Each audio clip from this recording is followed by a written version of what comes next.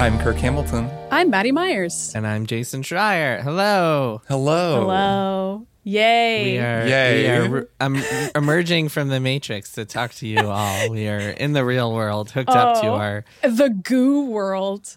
Dina calls it the goo world, and I love that about her because the goo world. It is kind of a lot of goo. Everyone has to emerge out of goo in order right. to enter reality. Right. There's the world of delicious lattes and the world of Jello, of goo. Gelatinous goo.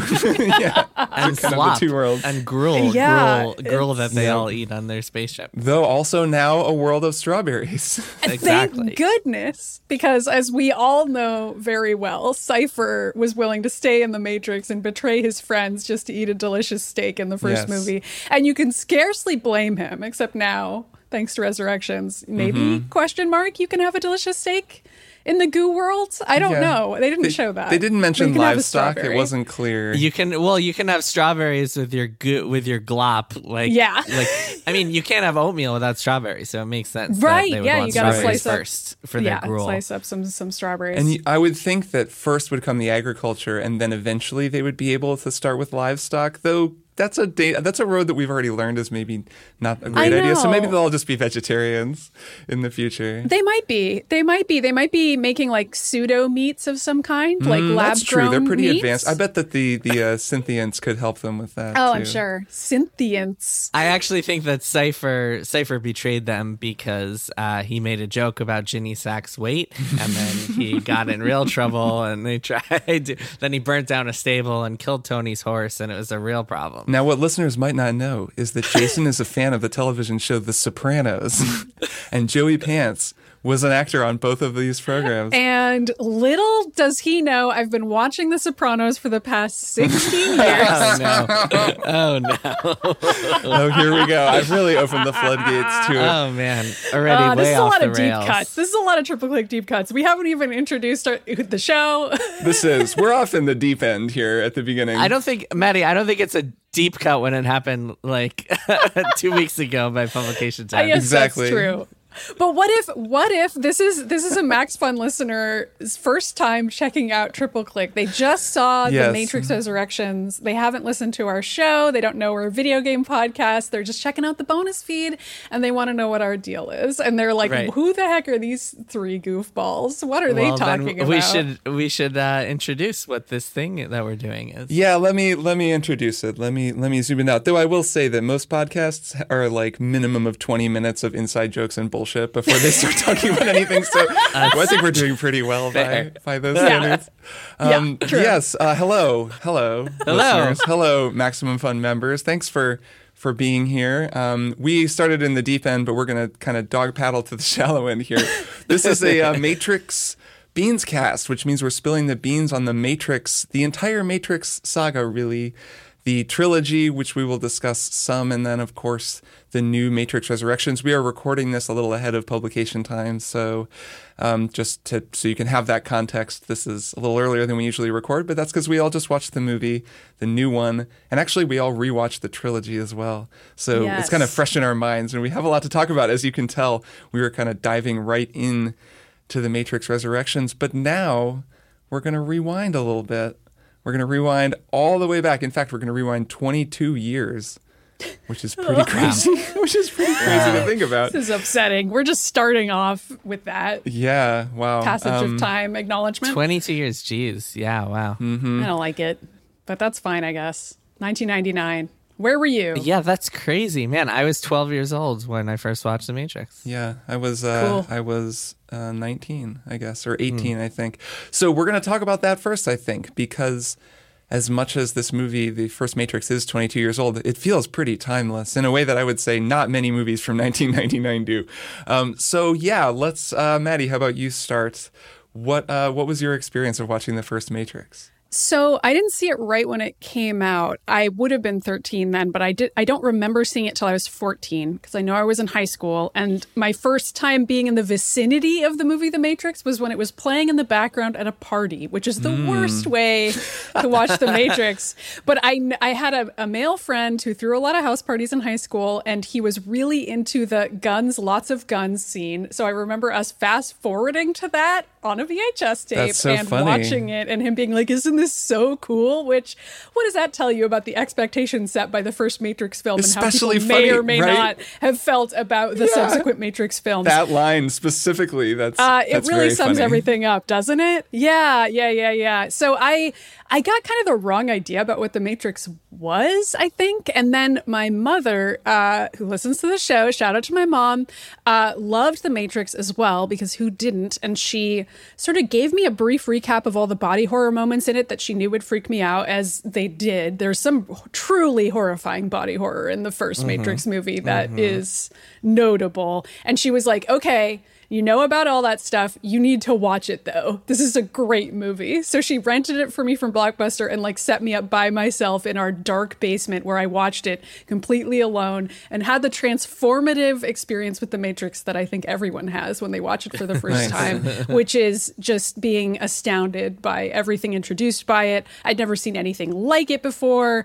The idea of a hacker who was hacking literal reality and escaping what he thought was real, that was just the coolest shit ever as far as science fiction premises go. And I loved everything about it. And I wanted to literally be Trinity, because who didn't at that time? Nice. So yeah, that was my first time. Maddie, do you remember? I have this memory of a screen cap of Neo's mouth getting closed, Yes. but it's in transition. Oh, man. Yep. Maybe that was on the DVD or something. It was one of the first things you saw, because I have that one image is just burned into my brain of him with just the line. goo. So it's mid fuse. Yep. It's Yeah. mid fuse. Goo lips. That Yeah. and the bug going into his stomach Ooh, was yeah. just such that's a bad one. gross memory for me. But it's made up for by the fact that everybody is so freaking cool. Morpheus and Trinity and Neo are just the coolest trio of all time. And you can watch it over and over, and then you forgive the weird bug scene.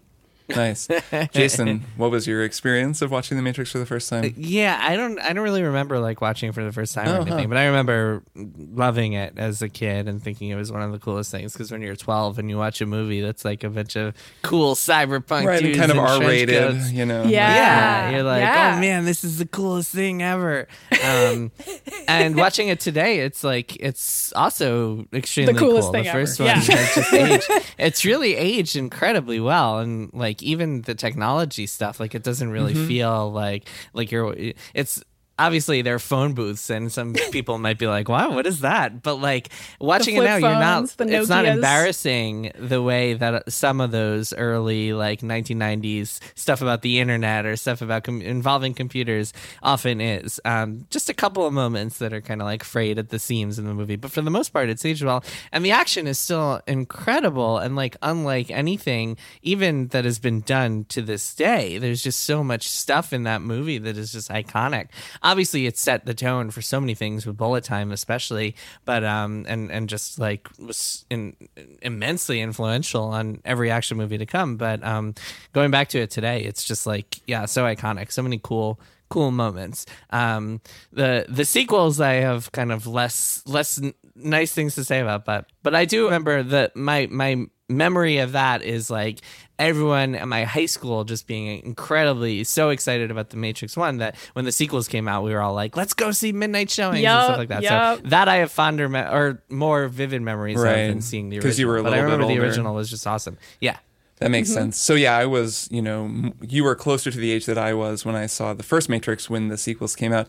Yes. Yeah, so my memory, I have a very distinct memory of this because when I was a little bit younger, Johnny Mnemonic had come out, which is these sort of maligned, not really as good. I know it has its cult followers, but it's a Keanu Reeves cyberpunk movie that came out before this. And I remember seeing a TV commercial for The Matrix, or maybe before a movie at the theater, and it was so vague. It was a lot of, you can probably watch it online, but it was a lot of Morpheus just being like, I can't tell you what The Matrix is, Neo. I have to show you. And I was like, The Matrix? What the hell? And it was some fight scenes. And I was like, oh, it's Keanu Reeves in sunglasses. It's sort of cyberpunk. Okay, I guess this is kind of like that Johnny Mnemonic movie that I really didn't like. And then I remember, I have this vivid memory that the review in the Herald Times, which is the newspaper in Bloomington, Indiana, where I grew up, reviewed it and was like, this movie is awesome. And I didn't like the reviewer. I thought he was kind of this elitist jerk at the time. But I just remember reading the review and being like, whoa, this guy seems really into it. He gave it an A.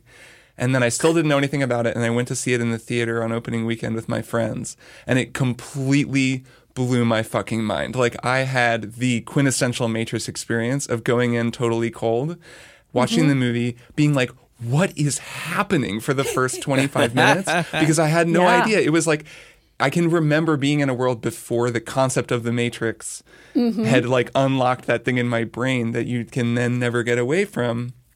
And then just, being like, I was just in love with the movie and still am. I've seen this movie like more than 10 times probably over the last 22 years. I remember buying it on DVD. It was like the first DVD I bought because it was big on DVD for a lot of people. I think that was it was like the first, because DVDs came into prominence around then, and there was the first movie that people would really... Yeah, and this movie, because of the bullet time sequences, had surround sound stuff in 5.1 that if you could get it working, and I would always use that bullet time sequence where he dodges the bullets to test, because you can hear the bullets going behind you in your home theater. So anyways, I loved it. I watched it. Was really excited for the sequels, etc. Kirk, that Morpheus thing, wasn't there an ad campaign called "What is the Matrix"? Is that what you saw? I don't. Or was that something else? I don't remember if that was the name of the ad campaign. There was something that was like, "What is?" I remember. Well, I just remember seeing like posters plastered that said, "What is the Matrix?" Yeah. I mean, that was part of their thing. It was the ad campaign for the movie. So if that was the ad campaign, then yeah. I mean, that's what it was. It was a lot of vague questions that were then answered by this film. And so, rewatching it, what I was struck by really, and I was more excited to rewatch the next two movies, but I'm always struck every time I watch it by just what a absolute banger the whole movie is, how great the pacing is. There's no greater fight scene in the whole series, just in terms of emotional impact, than when Smith and Neo fight in the subway station. Like when Neo stops and turns around and faces him and the music plays and they fight and he's like, my name is Neo. That whole fight, I mean, it's still just amazing. And like it's so good. But the thing that really stuck out to me, and I think that it's going to be important for our discussion of the series as a whole, was that the first Matrix movie was interpreted by so many different people, so many different ways. You've got Maddie, your friend, the guns, lots of guns guy, who's just really into the guns, which is probably and the fight scenes, right, the most squeamish part of the movie when you rewatch it, like the part where they're just killing all the guards, when you know that in that version of the Matrix, those are people, and it's kind of like, and this is kind of, I think it was right pre-Columbine, but it's right around when we're starting to reckon with the idea of mass shootings, and this film really glorifies guns.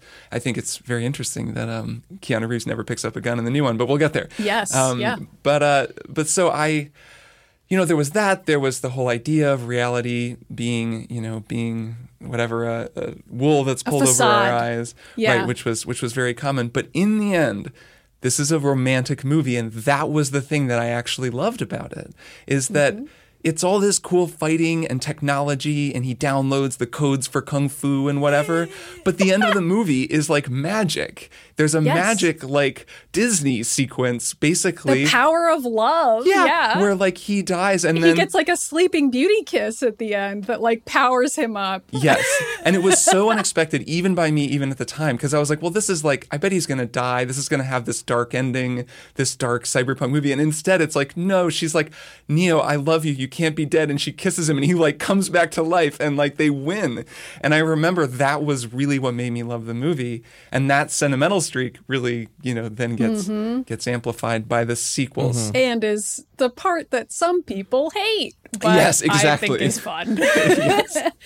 Agree. The thing that strikes me about rewatching it today is how obvious an allegory for the director Lana and Lily, her sister, the two of them, and their journey, like transitioning, and like how obvious an allegory it is, like that at the end. You never would have, I mean, I certainly never even would have slightly occurred to me as a 12-year-old watching this, that him saying my name is Neo at the end is like him trying to reclaim this identity, or claim this identity that this guy is trying to dead name him and talk him out of.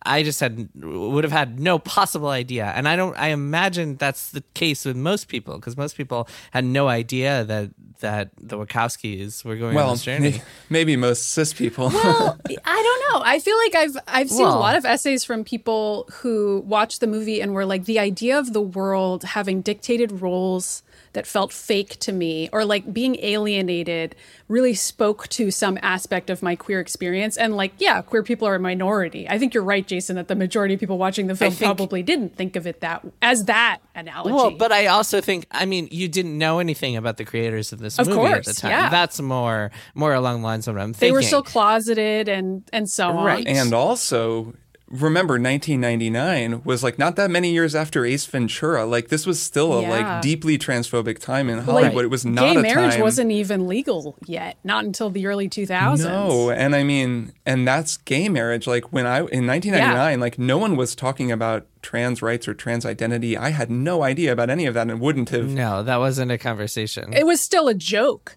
But the Wachowskis had originally intended to include a character who presented as a different gender in the real world, the goo world, versus the Matrix. That was Switch. Which is just an interesting idea of like, what is reality deep down for you, and who do you think you truly are, and is that different from this role that's been preassigned to you by this fake overlayer of the world that feels fake to you in some way?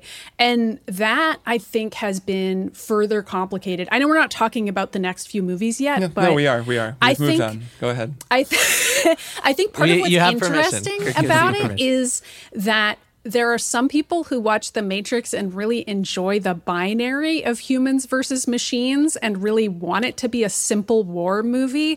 But the next two movies and three movies, I would argue, are all about screwing around with that binary and being like, no, actually, maybe the Matrix isn't necessarily just a cold, dark, bad thing. It's kind of interesting. And there's like ways you can play within that world that aren't necessarily bad. And also, not all machines and programs are bad. Some of them are capable of love. And this is more of a philosophical discussion than a black and white morality tale of humans knowing the truth and machines being cold and bad. And that's uncomfortable but fascinating to me.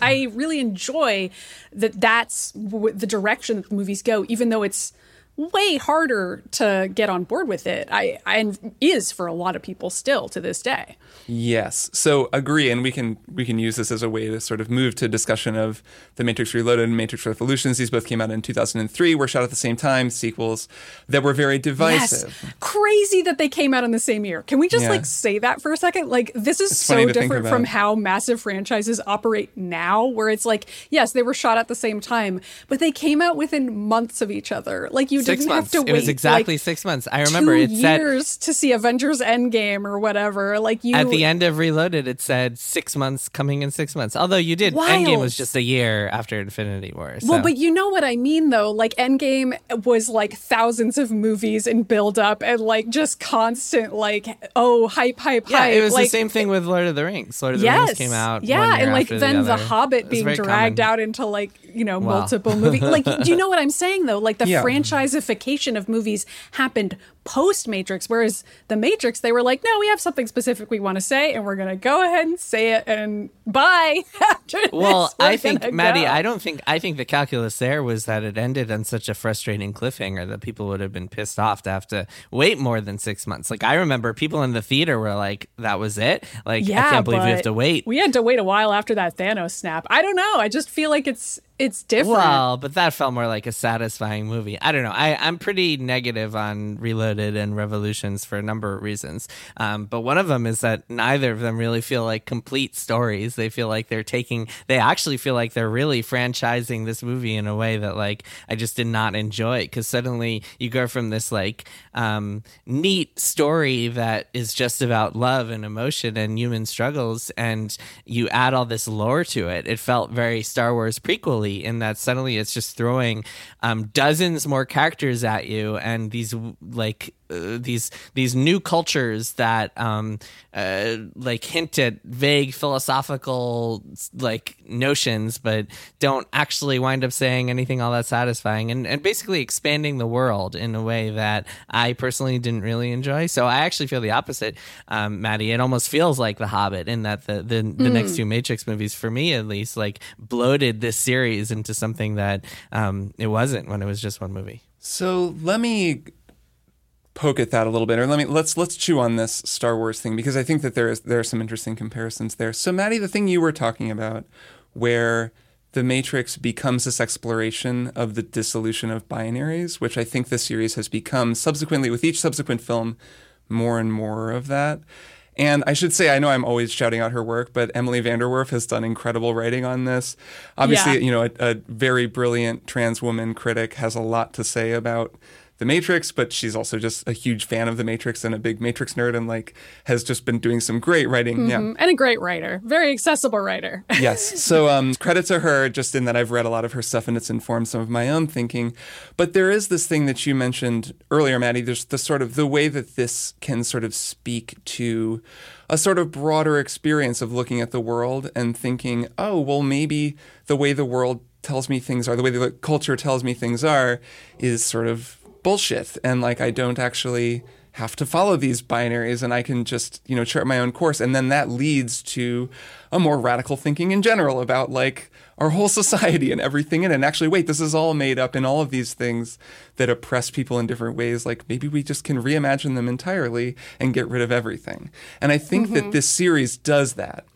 And here's the thing with comparing it to the Star Wars prequels. I get what you're saying, with Reloaded and Revolutions, and that they do add more information, and they do.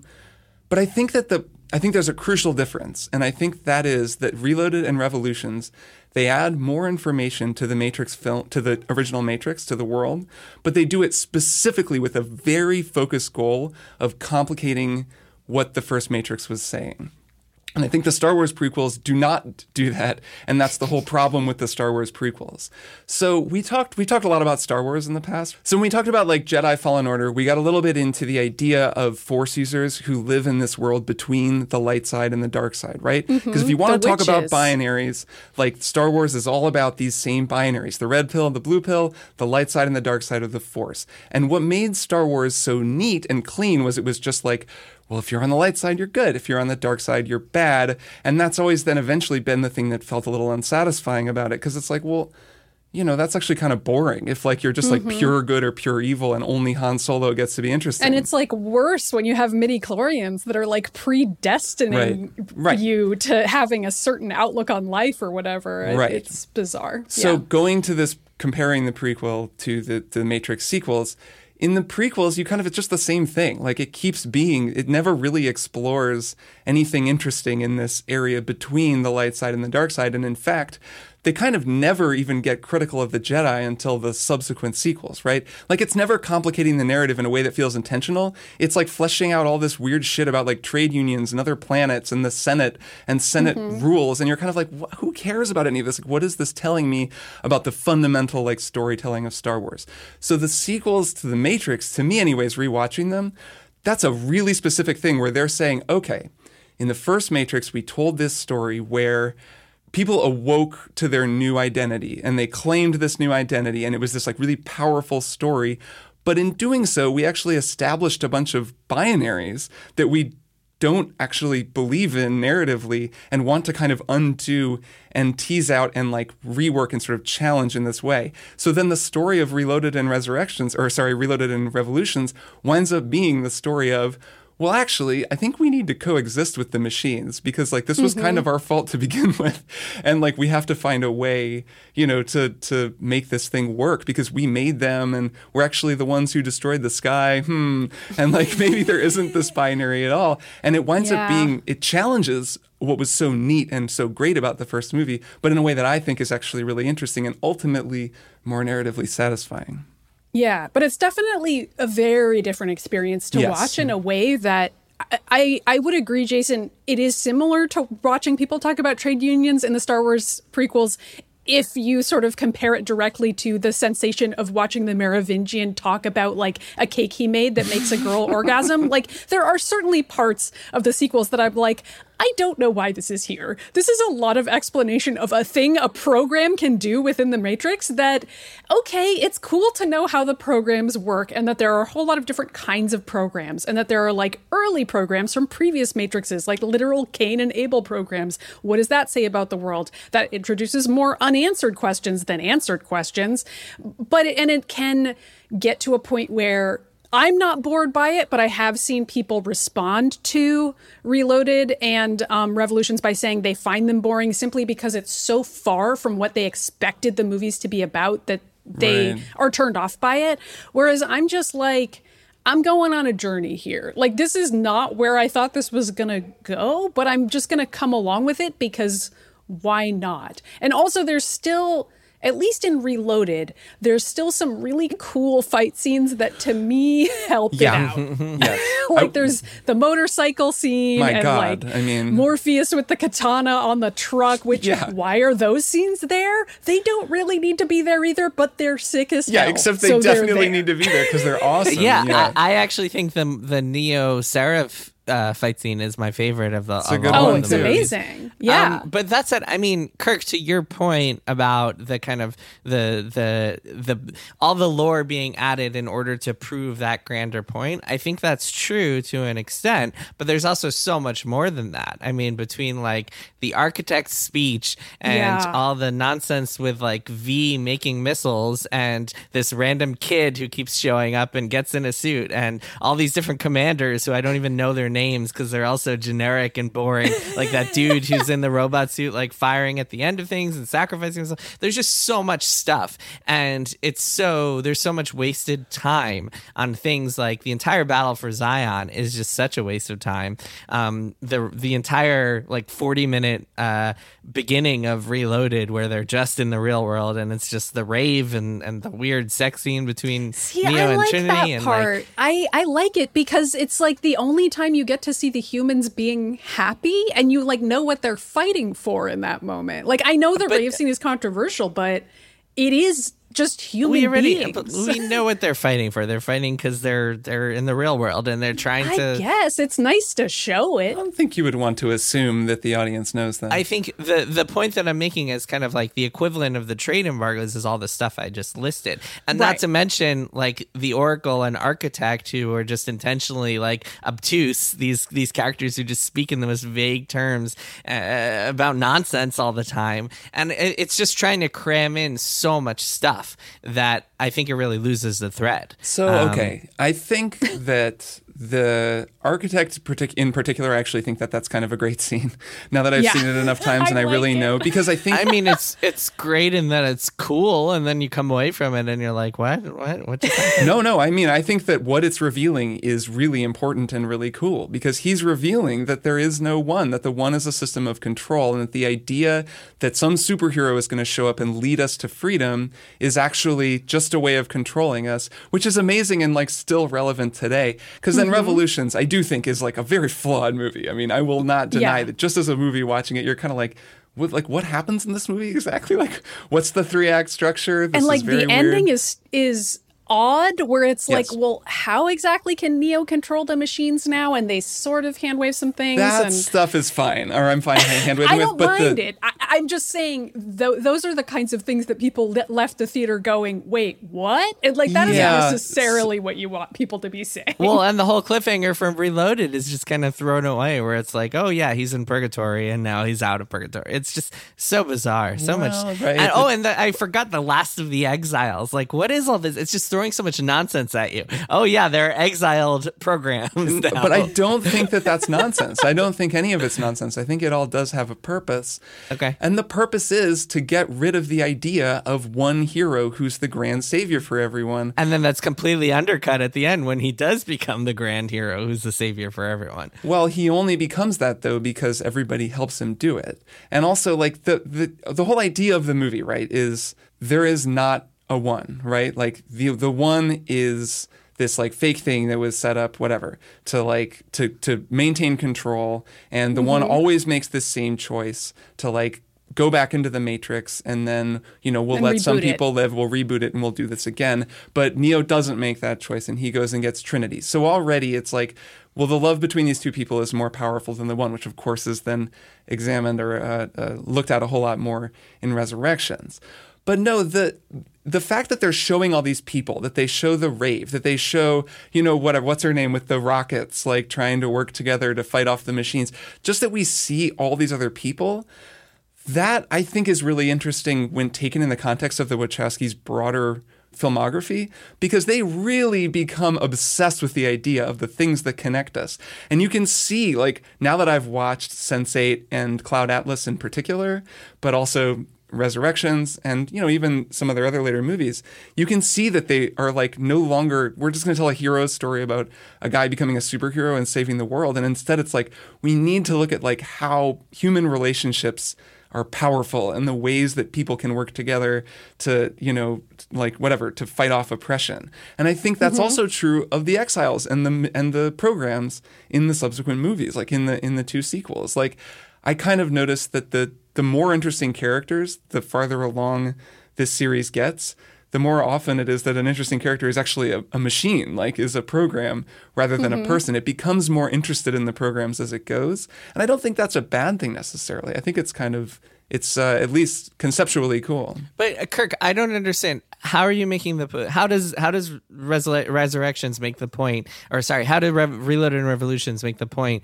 that that there is no one and there is no Jesus savior figure when he is literally like at the end of the movie, he literally like grows these angel wings and saves the day by being the only one who can communicate to the machine and make the promise that he'll kill Agent Smith. Like, there's no working together at the end of that movie. It's him taking down Agent Smith by himself and therefore saving the day. Like, that is entirely like a superhero Jesus story. Well, but he doesn't. And he's like, they even carry his body like he's like treated like the actual Messiah.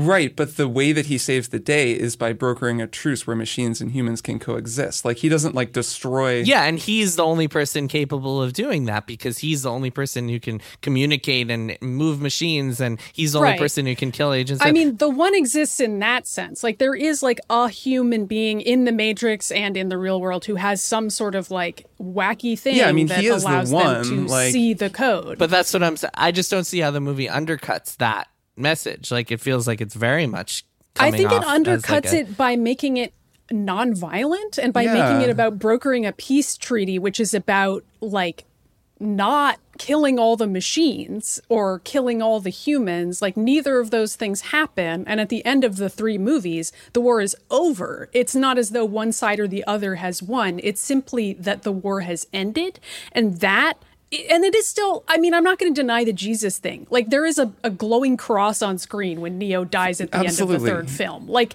that's in there. There's still some the one, capital T, capital O stuff in there. But I think what is being undercut is just the assumption that people had when they watched the first movie, which was that Neo was going to be going into the Matrix and saving humans from machines one by one and bringing them into the real world where humans would work together to kill all machines. And that would be the plot that I think people expected after concluding the first movie was... Right. Well, let me just to answer what you were saying, Jason. The point, it's not that he's like not the magical chosen one, because he is. He has this special ability. He becomes almost part machine. It's that the way that the one hero narrative resolves isn't like he is now the mighty hero who shows up and smites down the machine lords and like takes over the Matrix and like, can control it now, which is sort of implied by the end of the first movie. And instead it's like, no, actually he sacrifices himself and like dies so that he can like sort of reset things to zero and broker a peace and a coexistence between machines and people, which is just not where things felt like they were going to go at the end of the first film. So it's a big subversion. I guess so. It doesn't, I guess a part of it is also that it doesn't really feel like it's saying anything interesting, because instead of the humans and machines brokering peace by finding common ground and like talking about their differences, they broker peace because this other like big bad has showed up that everybody hates. And so it's like enemy of my enemy is my friend sort of thing. And so it's not even a real peace, as we then see in Resurrections. Well, it's a real peace in that they could have just destroyed Smith and then gone and killed all the humans, and they didn't. Sure, but it's a piece that isn't built on anything interesting. I don't know. I don't agree. It feels like the messages that it's trying to explore here don't feel fully fleshed out to me, or don't feel fully. It doesn't feel like it's making as interesting points as maybe we want it to. We want to believe that it is. I don't know. I think it is.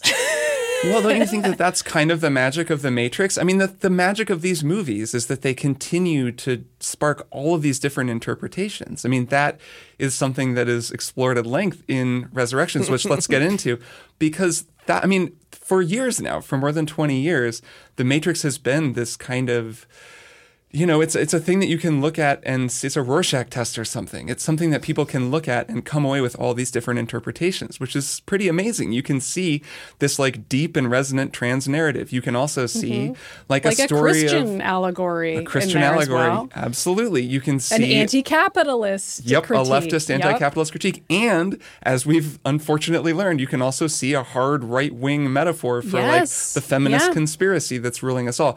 All of those interpretations like can exist from this movie. So I don't know, like I get what you're saying about it raising questions that it maybe doesn't always answer satisfactorily. I think that that's true. But I love the way that this series raises questions. And I love that especially Revolutions raised all these questions and then was like, peace, trilogy's over. We're not going to make another one for, you know, whatever it is, 18 years. Like have fun talking about this. Yeah, I know. I think that part's fine. No, I do think, again, that's not my issue with the movie necessarily, that it raises all these questions and doesn't answer them or that it doesn't really make strong points. My problem with the movie is that it's bloated as hell with all these characters who I just did not give a shit about and all these plot lines that like just waste time. There's just so much of it is just that's how it felt like the prequels to me, is just bloating with unnecessary lore and characters and like council talk. It's interesting that you liked Resurrections then. Well, Resurrections is a much more straightforward, like cleaner, sharper movie. Resurrections, there's no time wasted with debates at the council in Resurrections. Well, there's not a literal council, but there's plenty of weird shit in Resurrections. I mean, I loved weird it. Shit is good. No. It's not weird shit. Weird shit. I guess my issue is more weird shit that isn't in the service of the story or isn't in the service of anything. Resurrections is like a complete story. I don't agree with you, but I just think it's interesting. So, okay, Resurrections. So now I've seen this movie twice. I just watched it again last night because I really enjoyed it.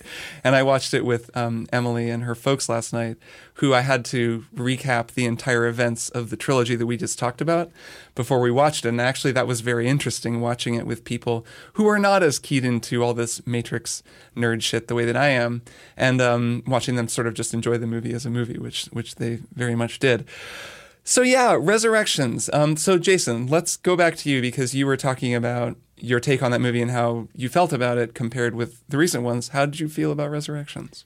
Yeah, I think it's brave of Lana. It's Lana, right? Yes, Lana Wachowski. Without Lily. It's brave of Lana to make a movie that's about a guy who wins a game award and then tries to kill himself as a result. I think that's a brave take. No, I enjoyed it. Part of why I enjoyed it is because watching Neil Patrick Harris and like Jonathan Groff and Yahya Abdul Mateen, like the performances are so fun, and it had an energy that I don't think Reloaded and Revolutions had, but the first Matrix did have.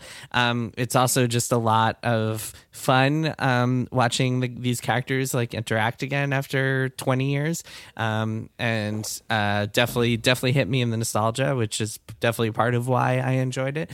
But then Neil Patrick Harris made fun of you for wanting to be hit in the nostalgia. Exactly. True. No, I dig that it kind of feels like Lana flipping the bird at Warner Brothers, because the story of this movie is that Warner Brothers was planning on a Matrix reboot with or without her. Yeah.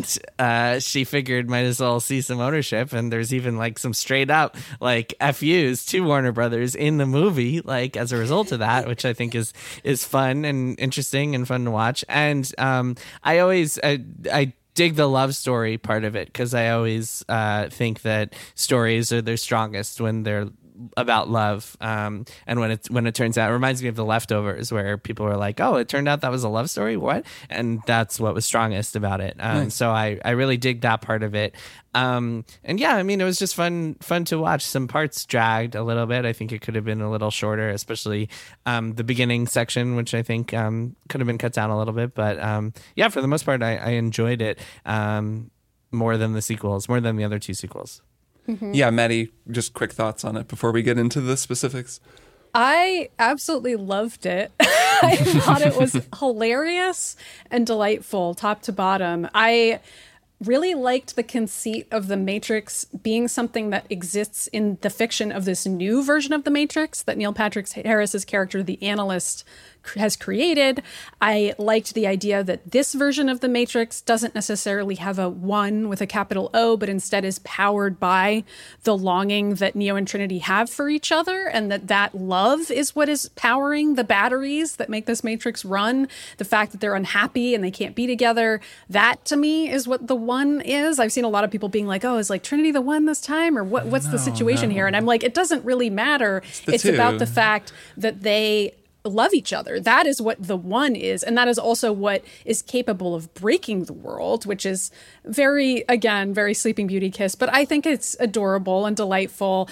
And just all the video game jokiness of it all, I found just so funny and charming. Like the idea of, okay, so Morpheus apparently died in Enter the Matrix. I don't know if you guys knew that. Like canonically, the character died in that MMO. The Wachowskis made that canon because they thought it was fun for an MMO to have canonical elements. Like that is the kind of thing that the two of them think is very funny. And I enjoy that about their work personally. Yes. Bing! Future Kirk here, and Maddie actually asked me to bing my way in here just to issue a slight correction that the game in which Morpheus died was actually The Matrix Online and not Enter the Matrix. And actually, also just to mention, there's this fantastic article that they ran over at Polygon by Alex Kane. That's an oral history of the Matrix video games and all of the interesting things that they added to the canon. So we'll link that in the show notes, and you should check it out. If you're into the Matrix, it's a really great read. Okay, back to the show.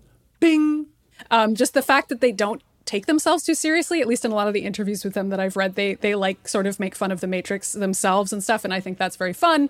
And that tone, I think, is really present in Resurrections and in the idea of Neo creating a new version, programming a new version of Morpheus, who is like literally a program now because Morpheus, the real one, is gone, and like just playing around with it and being like, oh, is this something I remember? And like that illustrating something deeper about Neo and his memories as being reflected through these games he's made and the programs he's creating, and then that program becoming a character in the film.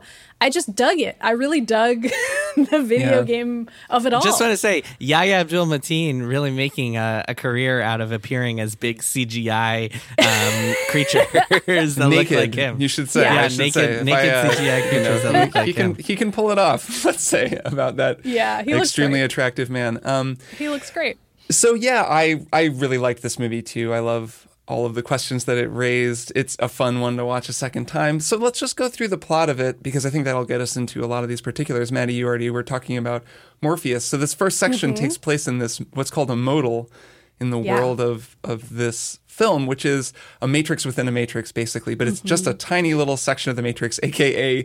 the beginning of the Matrix. And so we get to watch the beginning of the Matrix again. And it's just so fun. Bugs turns up, who I love, Bugs of the blue hair, the captain of the Nemesine, who's there with, what's his name? Seek, her operator, and now the operators appear to you. There's all these cool things that indicate this is a new software that they don't have to use phone booths anymore. Right, they can just get in and out. Right, Seek appears in the world in these really cool ways. There's so much of that. As much as this movie can't break technological ground the way that the original one did, there is some pretty amazing stuff with like people appearing and disappearing in different places. The sequence later where he's like looking through the mirror at Neil Patrick Harris and they're both in both rooms at the same time while he's like going into the mirror is really amazing. Anyways, they're in this modal. It turns out a modal is like a piece of software you create to train another piece of software, and they've trained Morpheus, this Morpheus-Smith hybrid, to become who he needs to become, basically Morpheus, in order to rescue Neo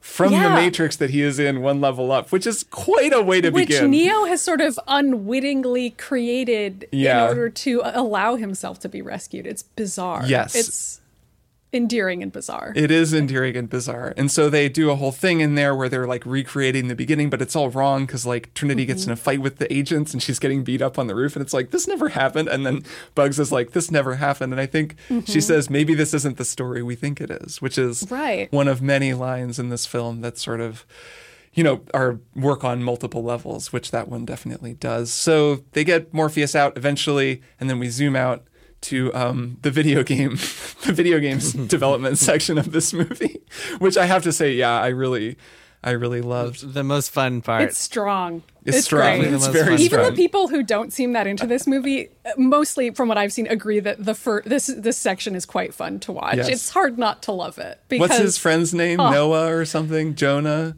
The guy where he's like, what can I say? I'm a geek. I was raised by machines. There's all these lines. That whole scene where it's basically like a TV writer's room. I mean, this Yes. isn't ordinarily how video games are created. It I don't might think be so. useful if they were created this way, where everybody's listing the core themes that they want to stick to. That scene is just, it's wonderful because it is Lana Wachowski acknowledging all the Yep. metaphors that we just acknowledged, The which is like, interpretations, yeah. this is what the Matrix has meant to so many people. It means trans politics. It means anti-capitalism. It means bullet time, guns, lots of guns. Yes. And there's a lot of this movie that is making fun of the viewer, and I am so happy to come on board for that. I don't mind being mocked at all, but I do think that is part of why some people have reacted to it with some defensiveness, because the movie is mocking us. Like, the movie is like, it's funny that you guys think this means anything, but also it means it's just a love story. Like, at the end of the day, it's really just about the love between Neo and Trinity, and Right. the metaphors are there, they're present, they're meaningful to you, but it's simple at the same time. And you can see there's so many different layers to the meta humor in this film, but there are these scenes where people will talk to Thomas Anderson, who Neo now is, visionary game designer or developer who created The Matrix, and say things to him like, oh, The Matrix meant so much to me. Like, oh, your Yep. story, the story that you wrote, like, that's the reason I got into this. His one partner is like, I almost failed 7th grade because I was like obsessed with your game. And he's so exhausted from people just telling him how much they love his work. And then there's a joke about how, it's when he's first talking to Trinity, and or one of the early scenes, and she says something like, do you think that you wrote yourself into your game? Like, did you make the main character based on you? And he's like, probably a little bit too much. And that's like funny, in terms of the movie, because of course it is his actual memories. But also, Yes. this is clearly Lana Wachowski writing herself Yeah. into Thomas Anderson and being like, this is Yeah. my life for the last fucking 20 years. Is like people coming up to me and being like, oh, The Matrix changed my life. You know what it means is like, there's a feminist conspiracy out there and you take the red pill. And she's like, Jesus Christ. Yeah. Which is just so delightful. I mean, it just takes, there's no question that this movie is exactly what she wanted it to be. Like, you do not get the sense watching this that I get from most Marvel movies, where it's like, oh, they they had to make some compromises. This is a studio picture. This is like a passion picture. Sanded some Not. of the edges off. Yeah. And I should note, by the way, that this was also written by David Mitchell and Alexander Hemmon. I'm not familiar with both novelists. David Mitchell is the author of Cloud Atlas. It's crazy that David Mitchell co-wrote the screenplay to this film. That's not Yeah, because they're buddies after the Cloud Atlas yes, which is adaptation. And especially I like that. I love that book, and I do like that movie. I want to rewatch it and rewatch Sense8. But there's a lot of both Sense8 and Cloud Atlas. I've been reading Cloud Atlas since I Resurrections. saw you're this reading movie it? and really enjoying it. Oh, I can't wait so to talk to far. you about it. It's Jason, you've got to read it too. I just wanted to keep vibing on the vibe. I tried to read it once. Oh, really? I don't think I could get into it. Interesting. Yeah, it's I think I weird. bounced off of it. It's a weird book. It's but anyway. doing things. Anyways, but David Mitchell is a remarkable author. And so, so the three of them wrote this together, which is, I don't know, it's just, this is not a normal blockbuster movie in any sense. And the first sort of 45 minutes of it make that very clear. So let's keep moving. Also Christina Ricci, I should mention, isn't that random that Christina Ricci is in one scene? It is random. Yeah, there's Well, she escaped the wilderness. Right, she grew up to be Yellow video Jackets. game Right. developer, yeah. Yeah, I feel like, because she's also credited pretty high up, I feel like maybe there's a scene with her that got cut or something. Like, she was maybe supposed to do more. I have to wonder. She has a cool name, too. I forget what it is, but her character's name is, cool, but she's just in the one scene. Anyways, all right. So we get this... Gwyn DeVere. Yeah, Wynn DeVere, right? That's supposed to be somebody, because she's some sort of, agent of the analyst. So we get the great scene where Morpheus appears to Neo in the bathroom wearing that yellow suit, looking like $1 million, but also constantly knocking himself. He's like, man, this sucks. Like, I'm giving you this speech, but we're in the bathroom. Like, and he's like making fun of the speech itself while delivering it. And it's like, this is one of the most famous speeches ever. And this actor is like reprising it and then also being like, this is boring, right? Do we need to do all of this? Right. And like, of course, Neo is freaking out and only is willing to take the pill when they show him the scene on like this huge scrim in a theater what a setting. God, almost. that scene. So so he basically fails. He fails the first time to get Neo out. And then Neo goes through this thing with the analyst, where the analyst takes him through essentially through like real trauma therapy, where he's like regrounding himself and like pulling him out. Although it's trickery in this case. It's unreal trauma therapy. It's like reverse like abusive trauma therapy where it's like, please re-enter denial, denial zone. It's like a tricky reverse. Neil Patrick Harris, by the way, so good as a villain, as the suave, smarmy villain. With his blue glasses. There's a lot of amazing. Good blue in this. Yeah. He kind of reminded me of his Gone Girl character in this a little bit. I don't know if you two have seen that movie. Yeah, that's what I was thinking of. Yeah. Oh, yeah, 100%. I haven't actually seen that movie, no. You haven't seen Gone Girl? Oh, man. It's a different character, but it's like just, I don't know. He's good at playing villains anyway. Gone Girl is incredible. Fun. You got to watch that movie. He is a good villain. Yeah, I have the book Gone Girl, and I was thinking about reading it before watching it. I'll watch it one day. No, I would watch it first, actually. Having done both, I would watch it first. Oh, okay. Maybe I'll watch it. So, yeah, we get that scene, and then, of course, he gives him his prescription of blue pills, which is also very funny. And we see it is funny. That's when we get the big montage to Jefferson Airplane, which is pretty on the nose. Oh, yeah. I was thinking that. I wrote that down in my notes as I was watching. Finally, they got the song in there. Yeah. After all these years, finally got it. That's a great sequence. Also, that's where we get the shot of Keanu Reeves with the duck on his head in his bathtub, which is incredibly good. And there's also a funny, I think that's when they're talking about the game. There's a great cut where it might be Sati when she's undercover. We find out later. I think it might be her. She's like, no, it's all about knowledge. Knowledge is the new sexy. And then it cuts to Keanu Reeves taking a dump and like reading a book.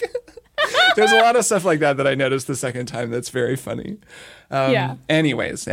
So, yes. So then we get to this set and setting scene, which is so cool because it's like on a film screen showing, I guess, scenes from the game, even though it's just scenes from the movie. Right, but it is scenes from the movie, yes. Right? Yeah. And they've cut a hole in the screen, and then, Morpheus is like set and setting, which...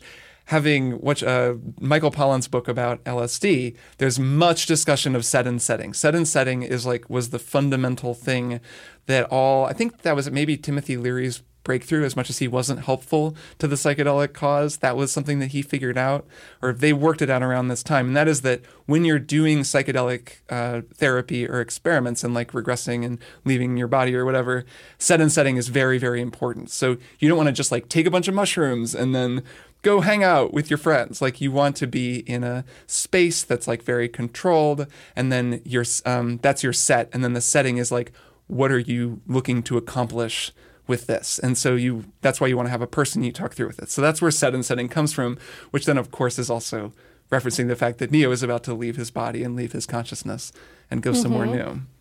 Yeah, and do a really cool train scene. Yeah, right. Like, that is pretty cool. Exploding. I know there are people who aren't fans of the action scenes in this movie, and they are definitely different. I know they didn't bring back the choreographer for the fight scenes and like the super fast kung fu. Like there's not a lot of that in this movie. Like it does look very different. I mean, I just feel like that's worth noting. Like I understand that criticism of the film is that the action scenes are super different. They're generally slow and short.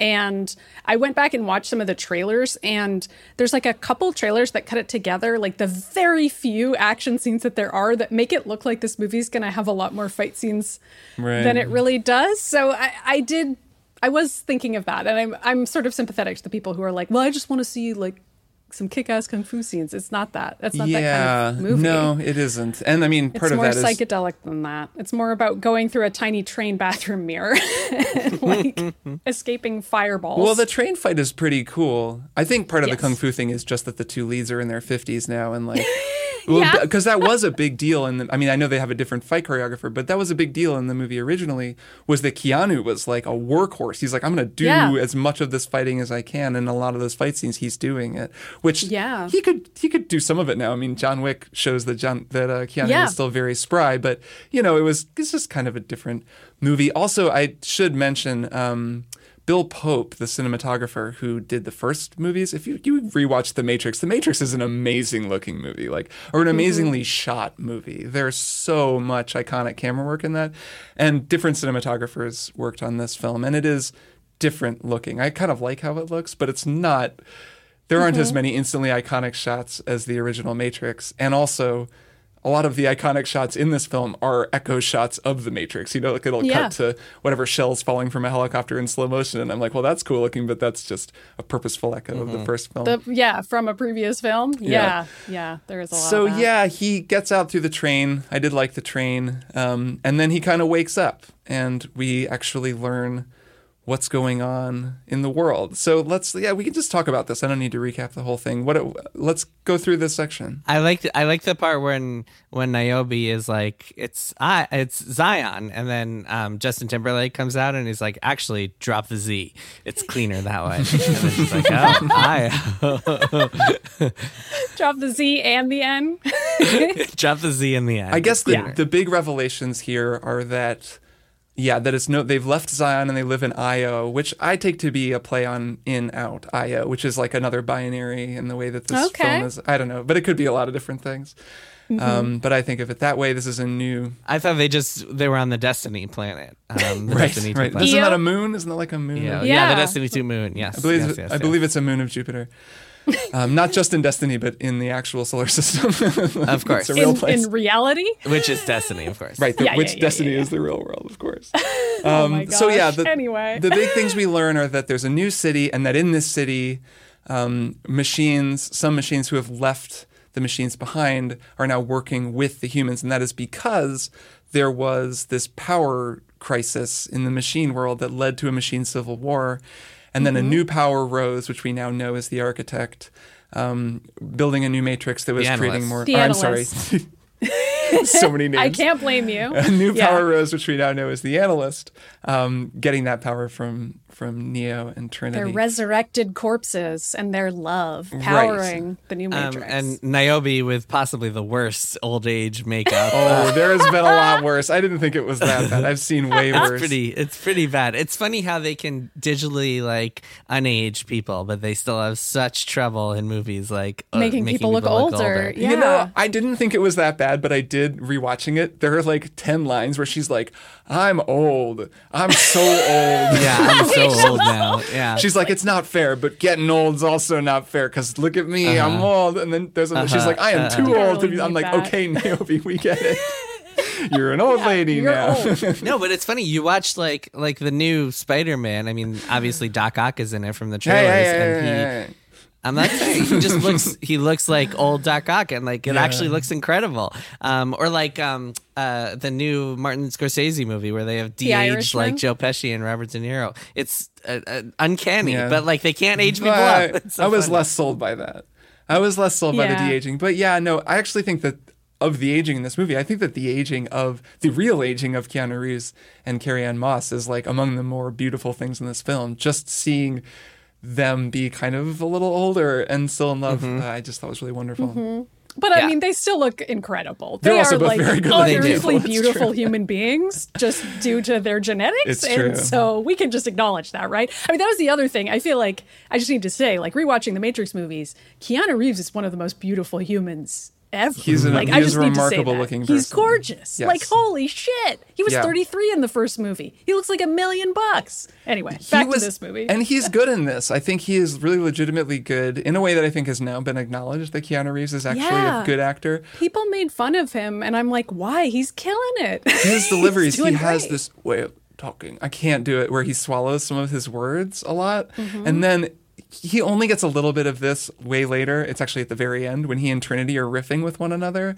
But they have such chemistry that anyone who hasn't, if you haven't played The Matrix Awakens, I guess, the thing on PS5 and Xbox Series X, there is a very fun scene of the two of them doing that same banter where they do like little lines back and forth at one another, and it's really good. So maybe that can be motivation for people to check that out. Yeah, I think one of the reasons Keanu has gotten flack for his performances in the Matrix movies is because of the dialogue. Because, like, for all of the Matrix movies' merits, the dialogue can be wooden at times, especially Keanu's. And it's become kind of a joke. Like, I know Kung Fu is such a silly thing says, now, I still know but it Kung also Fu. is so stupid. And now I'm saying it again. I still know Kung Fu. It's a fun little joke, but also wooden. Let me wind us through the plot a little bit more, just because we should move faster through the plot and we can just talk. Whatever, we're doing fine. So thank you for the pep talk. We're doing great. We're doing a good job, everybody. Really excellent work. Well, we're going kind of long, but also whatever. It's the Matrix. We could go for another 3 hours.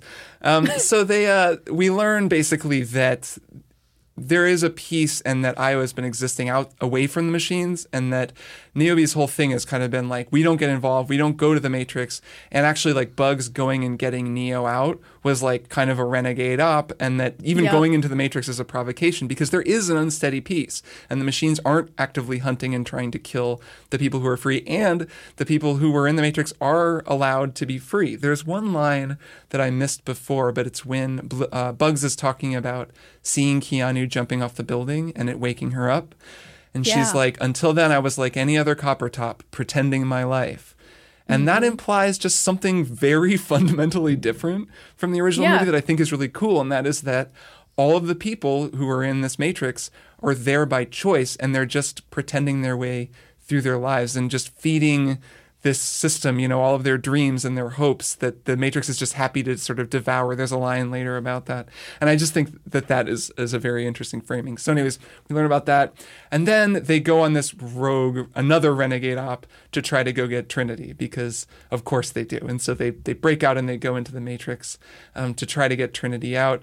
And then they get to the scene that I think should have been cut from the film, which is where they run into the Merovingian in a warehouse. And it's just like, what the hell is going on for like 10 minutes? Yeah, I gotta admit I didn't fully understand this scene. I don't really get it. There was another guy too, like another disheveled guy who just never really made sense, in addition to the Merovingian. Well, so Smith shows up. So rewatching this, I was like, okay, even just watching The Room, like watching Emily's parents and Emily, just seeing everybody react to that scene where they show up looking like Pirates of the Caribbean, like extras. Yeah.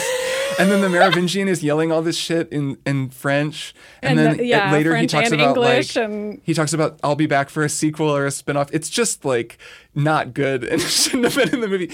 It could have been, because it is an important scene, because Smith also shows up. This is, of course, Jonathan Groff. King as George himself. Revealed as Agent Smith, the rebooted version of Agent Smith. He comes up and he's like, you'll be back to the Matrix. And then he spits. Right? Yeah, he spits some into the air. I love Jonathan Groff. I love him in everything. I just think he's great in everything I see him in. It is kind of funny to me. I mean, this movie has a lot of queer over and undertones anyway, but like the fact that there's Jonathan Groff and Neil Patrick Harris in this movie as like kind of the two sparring villains for Keanu's beautiful self is very I love it. Oh, it's great. It adds a layer of campiness to proceedings that you either love or hate, and I just happen to think was really fun. The only thing campier would be if it ended with like a musical number and the two of them singing at each other. Practically like does. Constantly on the verge of doing that. Like it does feel like West Side Story is just a theater away, like the snapping. It does end dancing. with them, like dancing through the air, So this is. Rewatching this, I finally understood what was going on. So what's happened here is Smith turns up. This scene could have just been different, and I agree they needed more for like the crew of the Mnemosyne to do. By the way, Mnemosyne, Greek goddess of memory, like Nebuchadnezzar from the first film, which is about resurrection. So that is their ship is named the Mnemosyne. I think the crew of the Mnemosyne is really cool. It's actually a lot of actors from Sense8. All these very attractive people who were also in that film. And they kind of each have a look and like a really cool style, but they're not as memorable as the crew in the first film. Anyways, they needed something to do, and I get why this scene exists, because they needed something to do. but also not this. Did they? Did they need to have the Merovingian come and yell a bunch of stuff about spin-offs and sequels and curse in French? I don't know that they did. And so Smith comes out and explains basically that he is tied to Neo, and that if Neo is going to be in, this is my understanding of it, if Neo is going to be in the Matrix, then Smith needs to be there too, because the One and Smith are like counters of one another, which became established in the original trilogy. But now that Neo is unplugged from the Matrix and is free, Smith is also free. And Smith really likes that, because Smith is like, look, I've got stuff to do. I have some big plans that he doesn't go into. But he's like, I'm going to go first. I'm going to go deal with the analyst, because that guy's in charge. And then I'm going to go from there. But he shows up to stop them. And the reason they fight is because he's like, you can't come back. Like, you need to stay gone, because if you come back and get captured again, I'll be captured again as well. And he says something like, I won't have that guy's leash on my neck again. Something slightly kinky. Something homoerotic. Is it ever made clear? Is it ever made clear why Smith isn't Smith anymore? Like why he's Jonathan Groff instead of Elrond? There's a line about it. I assume it's because this is a completely new Matrix. And so therefore everyone looks different, including Neo. Right. There's a line about it. And he says, they made you, and they made me even more perfect. That's a very, very funny line. Sure. Because it's like Jonathan Groff. He's like, I think the piercing blue eyes were maybe a bit much, but hey. Right, but like even Neo and Trinity or Tiffany don't look like themselves. They only look like themselves to us. I was a little sad they didn't like have Hugo Weaving show up a little bit for some scenes. Right. I know. Though he did do a pretty good Hugo Weaving impression. By the way, the guy in Revolutions who plays the live action Hugo Weaving, amazing impression. Really impressed by that guy. Very good Hugo Weaving impression. Really good Hugo Weaving impression. Anyways, not to get sidetracked. So basically he goes and he does manage to meet her. They do this fight. Smith fucks off. He goes and meets Trinity. Of course, she's like, or Tiffany, I should say. She's like in her amazing warehouse working on motorcycles and like sparks are flying everywhere and shit. Yeah, this is like the hobby she's taken on to try to feel something in the midst of like her boring soccer mom life. Yeah. Right. And so then we get the kind of villain reveal. If you didn't already figure out that the analyst was the big bad, especially from Smith kind of explaining that, now we know. Mm-hmm. And he shows up and he does this whole thing where he rewinds time and shows that he has absolute control and like he could kill them at any moment. And he threatens Trinity and is like, you need to come back, because if you don't, I'll kill her. And then that's pretty much it. They run away. They barely get away. And then they're brought back to Io. Niobe is really pissed. She like yells at them some. And then they eat a strawberry. When do they eat the strawberry? I think that happened earlier. I found that very odd in terms of like Matrix lore. I know I'm kind of obsessed with food in the Matrix, but do you guys think that strawberries didn't exist before people created machines that then took over the world, and then we destroyed the sky and then reverted back to 1999? No, I don't know. They just have never had strawberries because they've all lived in this Matrix world. So they have to base it on what the strawberries tasted like in the Matrix because... Okay, They've never tasted real food in real life because there's nobody who's lived their life pre-Matrix. Because that would have been thousands and thousands of years ago that strawberries existed. Yeah, I don't know when in the first Matrix they say it's like 2100 something, so it's not thousands. Okay, of years. So it's just it's hundreds. Like 200 years or something. But nobody in the real world in this canon has ever tasted a strawberry until that point. Got it. There's even some discussion, I think, right in the first film about you're eating real food at least. Like, it's not bullshit that this computer is telling you is real, it tastes even better. But yeah, it would stand to reason that there are definitely no strawberries, because that's like a pretty hard thing to grow, and that they could only do it by like synthesizing. Yeah. It was just something I always thought was unsettling about the first Matrix movie, I think intentionally so, is the fact that when they finally get to the real world, it's not super awesome. Like, everybody's just wearing like ratty shirts, and like the food is shitty, like protein crap that you would never want to eat. But it's like, yes, at least it's real food. At least you're like having real scratchy sweaters on your shoulders. But it's also awful. I mean, I don't know. So I kind of liked seeing that in Resurrections, at least now the real world looks like they've kind of gotten their shit together a bit, and they can make some food. And also they had to work together with machines to do it, which I think is another interesting piece of that, is that the isolationist version of humanity was not quite there, like didn't quite have it all figured out, and we had to find some other way to make it work. Or, I mean, the other potential angle on this, which is what I interpreted from the film, is that like, these humans are like making the same mistake again, and like they're relying on machines. That's wow. I did not read that. That's a dark read. Yeah, I read it as them.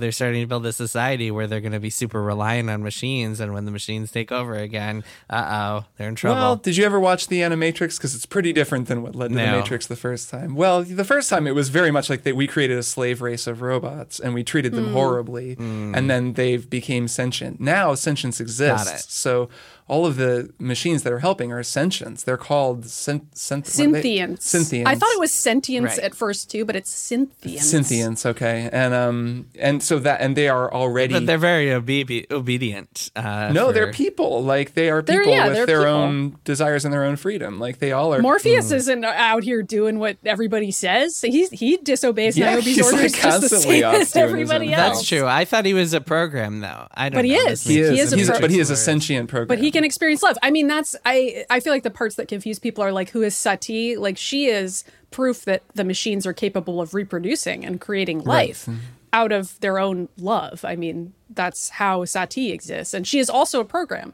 but she's the product of two machines.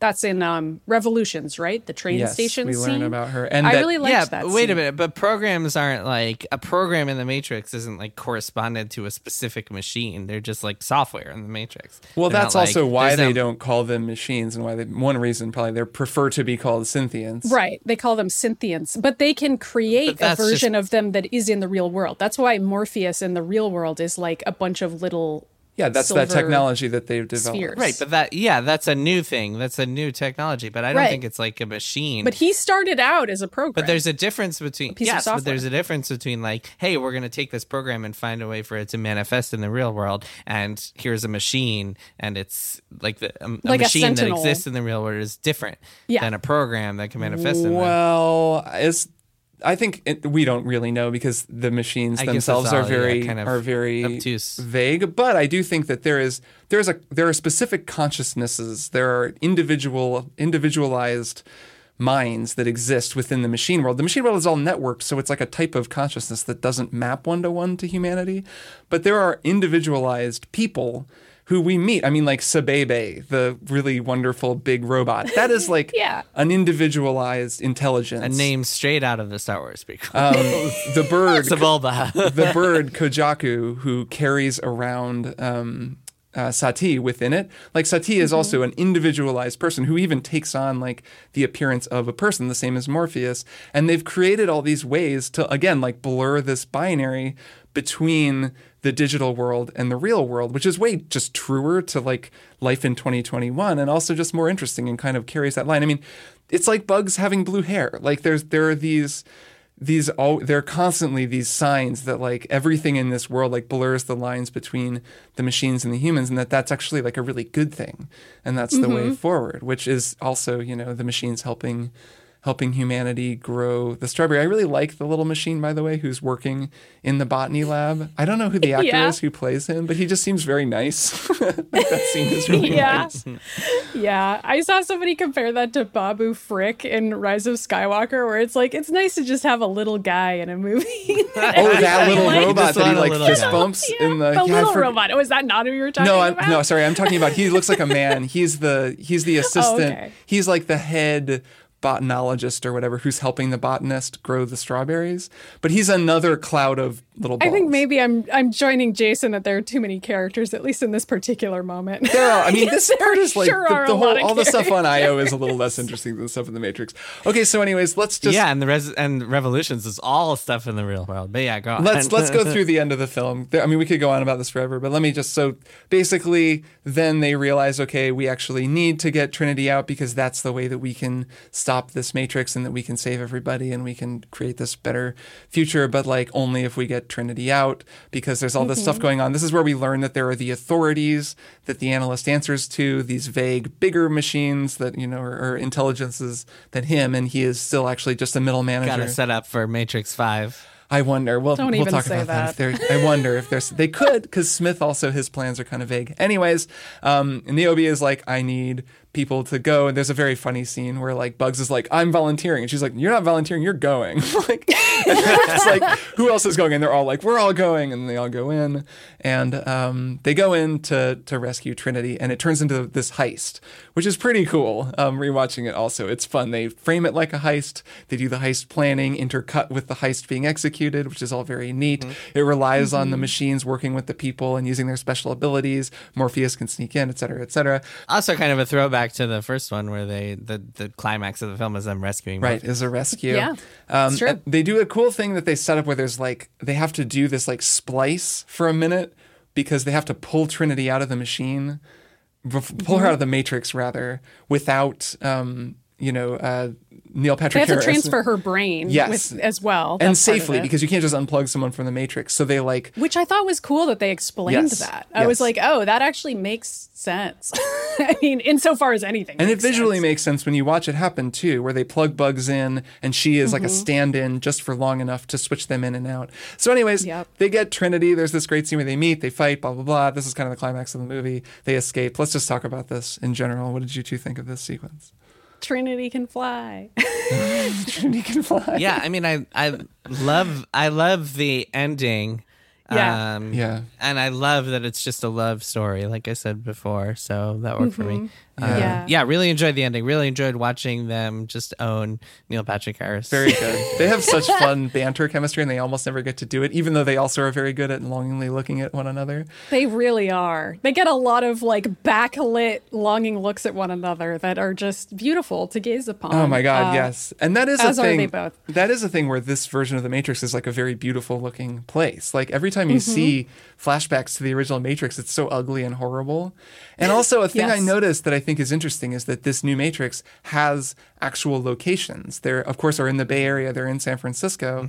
And when they're on that train, they're like outside of Tokyo. And it they go to shows Tokyo. Mount Fuji, which in the first film, and rewatching them, if you remember, there's a part where like, it's shot in Chicago. It looks like Chicago, but it's really just a city. And there's a part where I think it's in Reloaded when Neo runs out and he's on that mountain, like in the fort.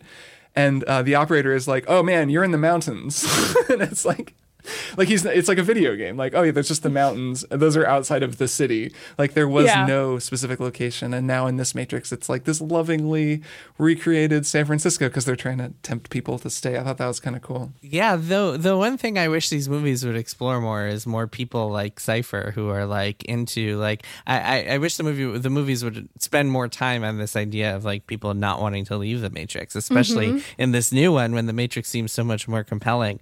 And I almost wish we had gotten a little bit more of that with Neo. Like I feel like it would have been interesting to see if there would have been some tension there. I guess that wasn't the story they wanted to tell because he was depressed from the get-go. And it's tough with it when it's already 2 hours and 40 minutes long. Like, no, it's true. But I do wish, like, I would totally watch another Matrix movie that is just about like the blue pilling people, the people who choose to be there, and like that, the tension of that choice, because it seems like it could be really compelling. Especially like I sympathize with Cypher. He looks around, he's like, this is a shithole. Like I want to live in that steakhouse. The big picture idea is introduced in this film in a really interesting way that feels very updated for 2021 compared to the view of technology from 99, where now it's like, well, technology loves you. Like the whole idea that the analyst would be the one running this, like the architect was this machine, right? And that was the whole thing. Right. The Oracle was always like, well, that guy... he was like a professorial, like sort of condescending, godlike figure. And the way he thinks is like, he's like, I think totally logically, and I made this perfect system that didn't work. And the only way that I could get around it was to design an intuitive program, the Oracle, who could then figure you weird humans out.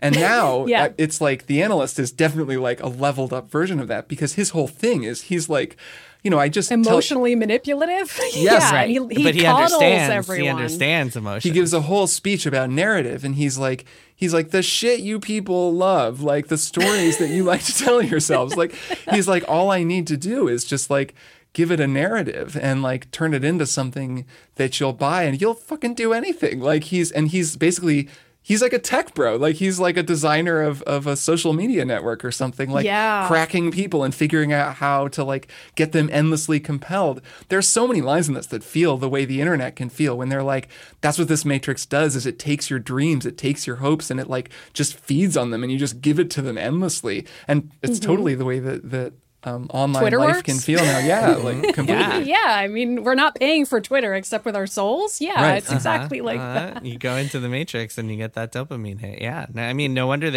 no wonder it's all the first 40 minutes describes it as a video game. It's like very much like. Well, that's, I think, interesting, though, because the end of the movie is also a bit of a redemption for games where it's like, well, it's not inherently evil to be in the Matrix because Neo and Trinity at the end, it's implied they're going to stay and just mess around in there and just have make a some rainbow fun. sky. Just have some good times in this sort of video game world. I wonder, doesn't that kind of, it feels like that undercuts the message of the original movie, doesn't it? It does, but that's why it owns. Every single subsequent Matrix movie undercuts the message of the original movie. But if you, I guess so. But I guess if you take it as a trans allegory, what is it trying to say? Like, how do you extrapolate that further? Are you saying that like actually you should? It's just that like gender is fake and that everything's a spectrum, man, and like I guess that's a good interpretation. Identity is a construct, but that doesn't mean it's not also real to you and like emotional to you, but it's also constructed and you're just aware of it. Absolutely. As long as you're aware of it, you can straddle the line. Or decide which parts of it you want to incorporate into your life or not, you know? Yeah, it's that like you start with maybe one binary and you remove that, and then soon you start removing a whole bunch more, and then by the time you get to the fourth movie, it's like, wow, fuck all these binaries. Like, let's just put everything like lives in some gray area, and and that even applies to interpretations of the film. Like, it doesn't. Just like all the other movies, this can be interpreted 1,000 different ways. Like so many different people. Yeah, I mean that's just my take on it. Like I don't know because there is no like that's also the binary between there being an actual intended read or best read of this film and there not being. Like that also doesn't exist. Like this movie, it just contains way too much for that, which is one of the best things about it. Like there hasn't been a movie, since maybe the last Matrix movie where I just walked away from it being like, well, I want to talk about this for 100 years with everybody that I know forever. Yeah. Clearly you did not see Norbit. That's true. I did not see Norbit. I heard it was a really provocative film. I'm still asking questions about it. Yeah, I will say I've read a lot of criticisms of this movie because I'm like trying to understand why people were so disappointed in it. And I still kind of don't get it, but that's okay with me, It's fine. It's like how I read about why people hated The Last Jedi, and all the things they hated were like my favorite parts. Yeah. And I'm just like, okay, I just have to accept that my favorite thing is something somebody else thought was really dumb. There's definitely a Last Jedi parallel here as a fellow Last Jedi lover. There's just a sort of similarity to the reaction. It is a very divisive film. I do think so, yeah. And I think there's even a structural similarity where it's like, yes, like this is how Rian Johnson sees the Star Wars lore. Like these are the pieces of it that he thinks are the most fascinating. But they just so happen to be pieces that other people think suck ass. And it's like, oh, well. Also, these are the pieces of it that are self-critical. Like, he's willing to be critical of the Jedi and to put forth the idea that maybe, like, the Jedi shouldn't even exist, which was something that I think a lot of people were like, what the fuck? Like, Star Wars is my life, and, like, the Jedi are good. Right. But that's what this movie's doing, too, is kind of making fun of the idea that the Matrix has to be escaped and it's inherently evil. Like, this movie ends with Trinity and Neo being like, well, maybe we go back in there and we do some stuff. I don't know. There might be a way to make that one work. Yeah. Like, that's fascinating. Yeah, I dig that. Although I think that, well, I don't know. I've seen a lot of discourse about how this movie is awful, and I haven't read it too deeply, so I'm not sure where people are coming from in general. But my position, I already explained all the things I didn't like about the second and third movies, and it felt like this movie was much cleaner and much better at doing away with that stuff. So I don't know. I guess my interpretation is just a little bit different of what this movie is trying to do or what it's trying to highlight of the first three movies. I think that and it's always dicey just speaking for other people or like vague like haters or whatever, like people who don't like this movie, which of course is perfectly valid if you don't like this movie. Yeah, I'm sure there are lots of reasons not to like it or to be critical of it. There are plenty of things that maybe don't work. But I think that if you generally view the first Matrix as perfect, the sequels as ruining it, and the series is as in need of redemption, and you are looking to Resurrections to redeem it and go back to like what made the first Matrix great, you did not get that. In fact, you got a movie that went even farther and even more explicitly and creatively down the same path that had been charted by Reloaded and Revolutions. And so like, which I am fine with because I love watching thoughtful, creative people like follow their ideas as far as they possibly can, which is like what this movie is doing, rather than being like, oh, well, the fans wanted us to go back, so let's just do another origin story and it'll just be really clean and really sweet action and whatever. Like, yeah, that would just be so much less interesting than this. And so I'm glad we got this. Yeah, and I like meta references, and I like it when creators both make fun of themselves and make fun of the idea of what they're doing. That's just a kind of humor I happen to really enjoy, which I know not everyone does. Like, I have seen criticisms that I can understand, even if I don't agree with them, where people are like, I didn't like how funny it was, I didn't like how mocking it was, and I felt turned off by that. Whereas I like to make fun of myself and my own obsessive interests. And so if a movie is like, you like The Matrix a little too much, and that's kind of silly, I'm okay with that. Like, I'm like, yeah, it is a little silly, but also The Matrix freaking owns. And like, the movie kind of does let you have that cake and eat it too in a way that I think is charming.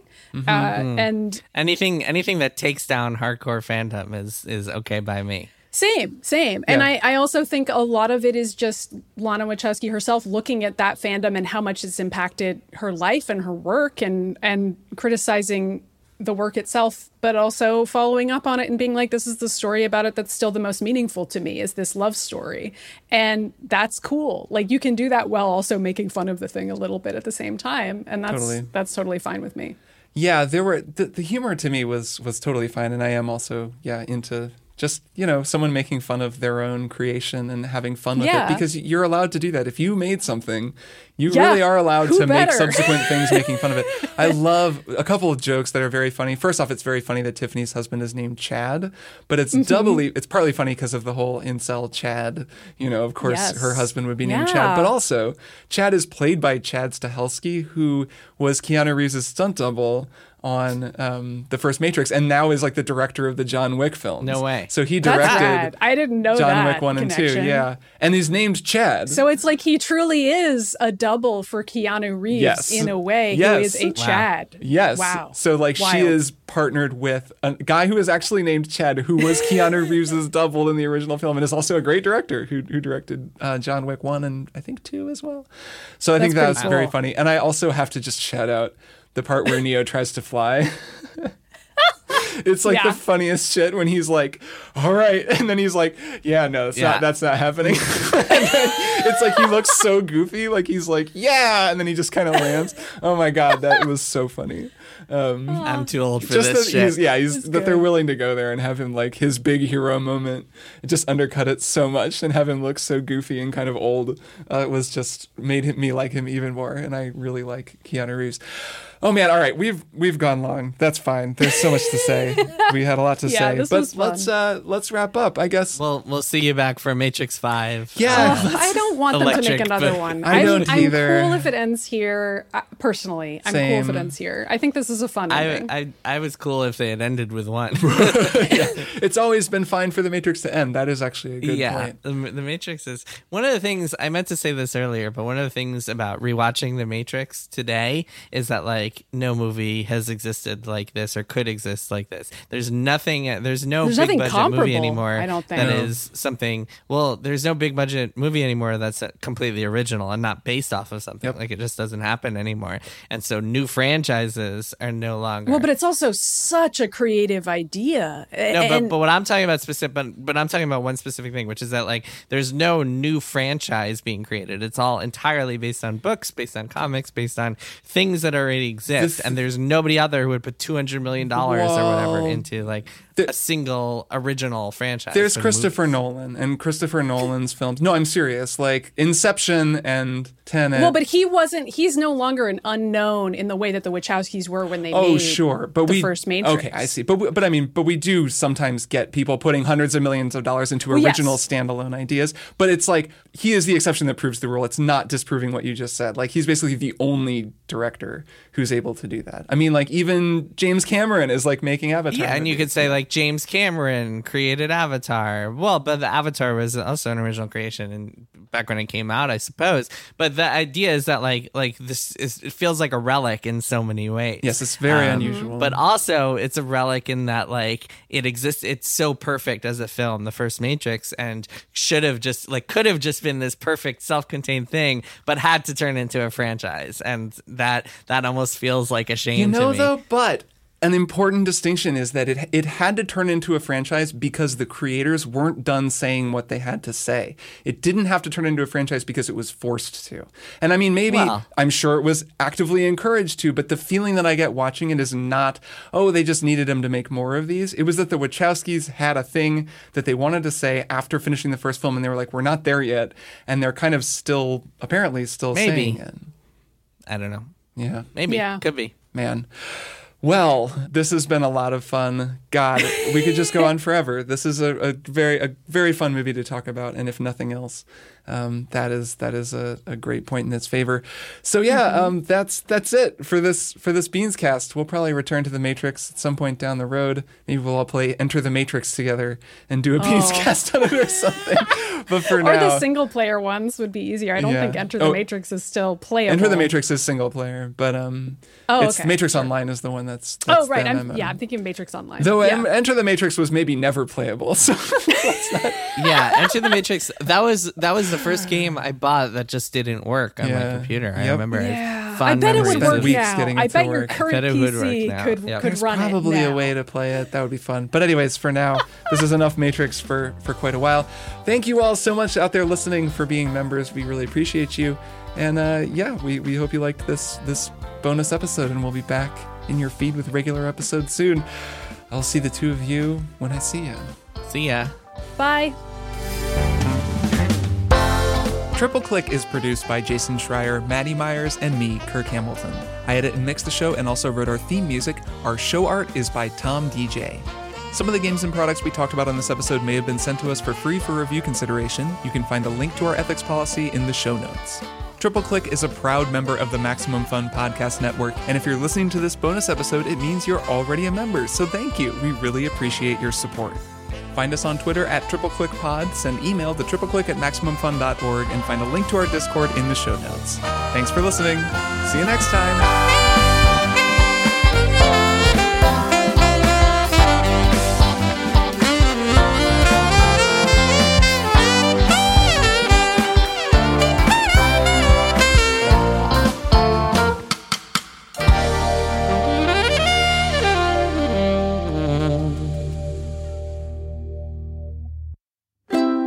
MaximumFun.org.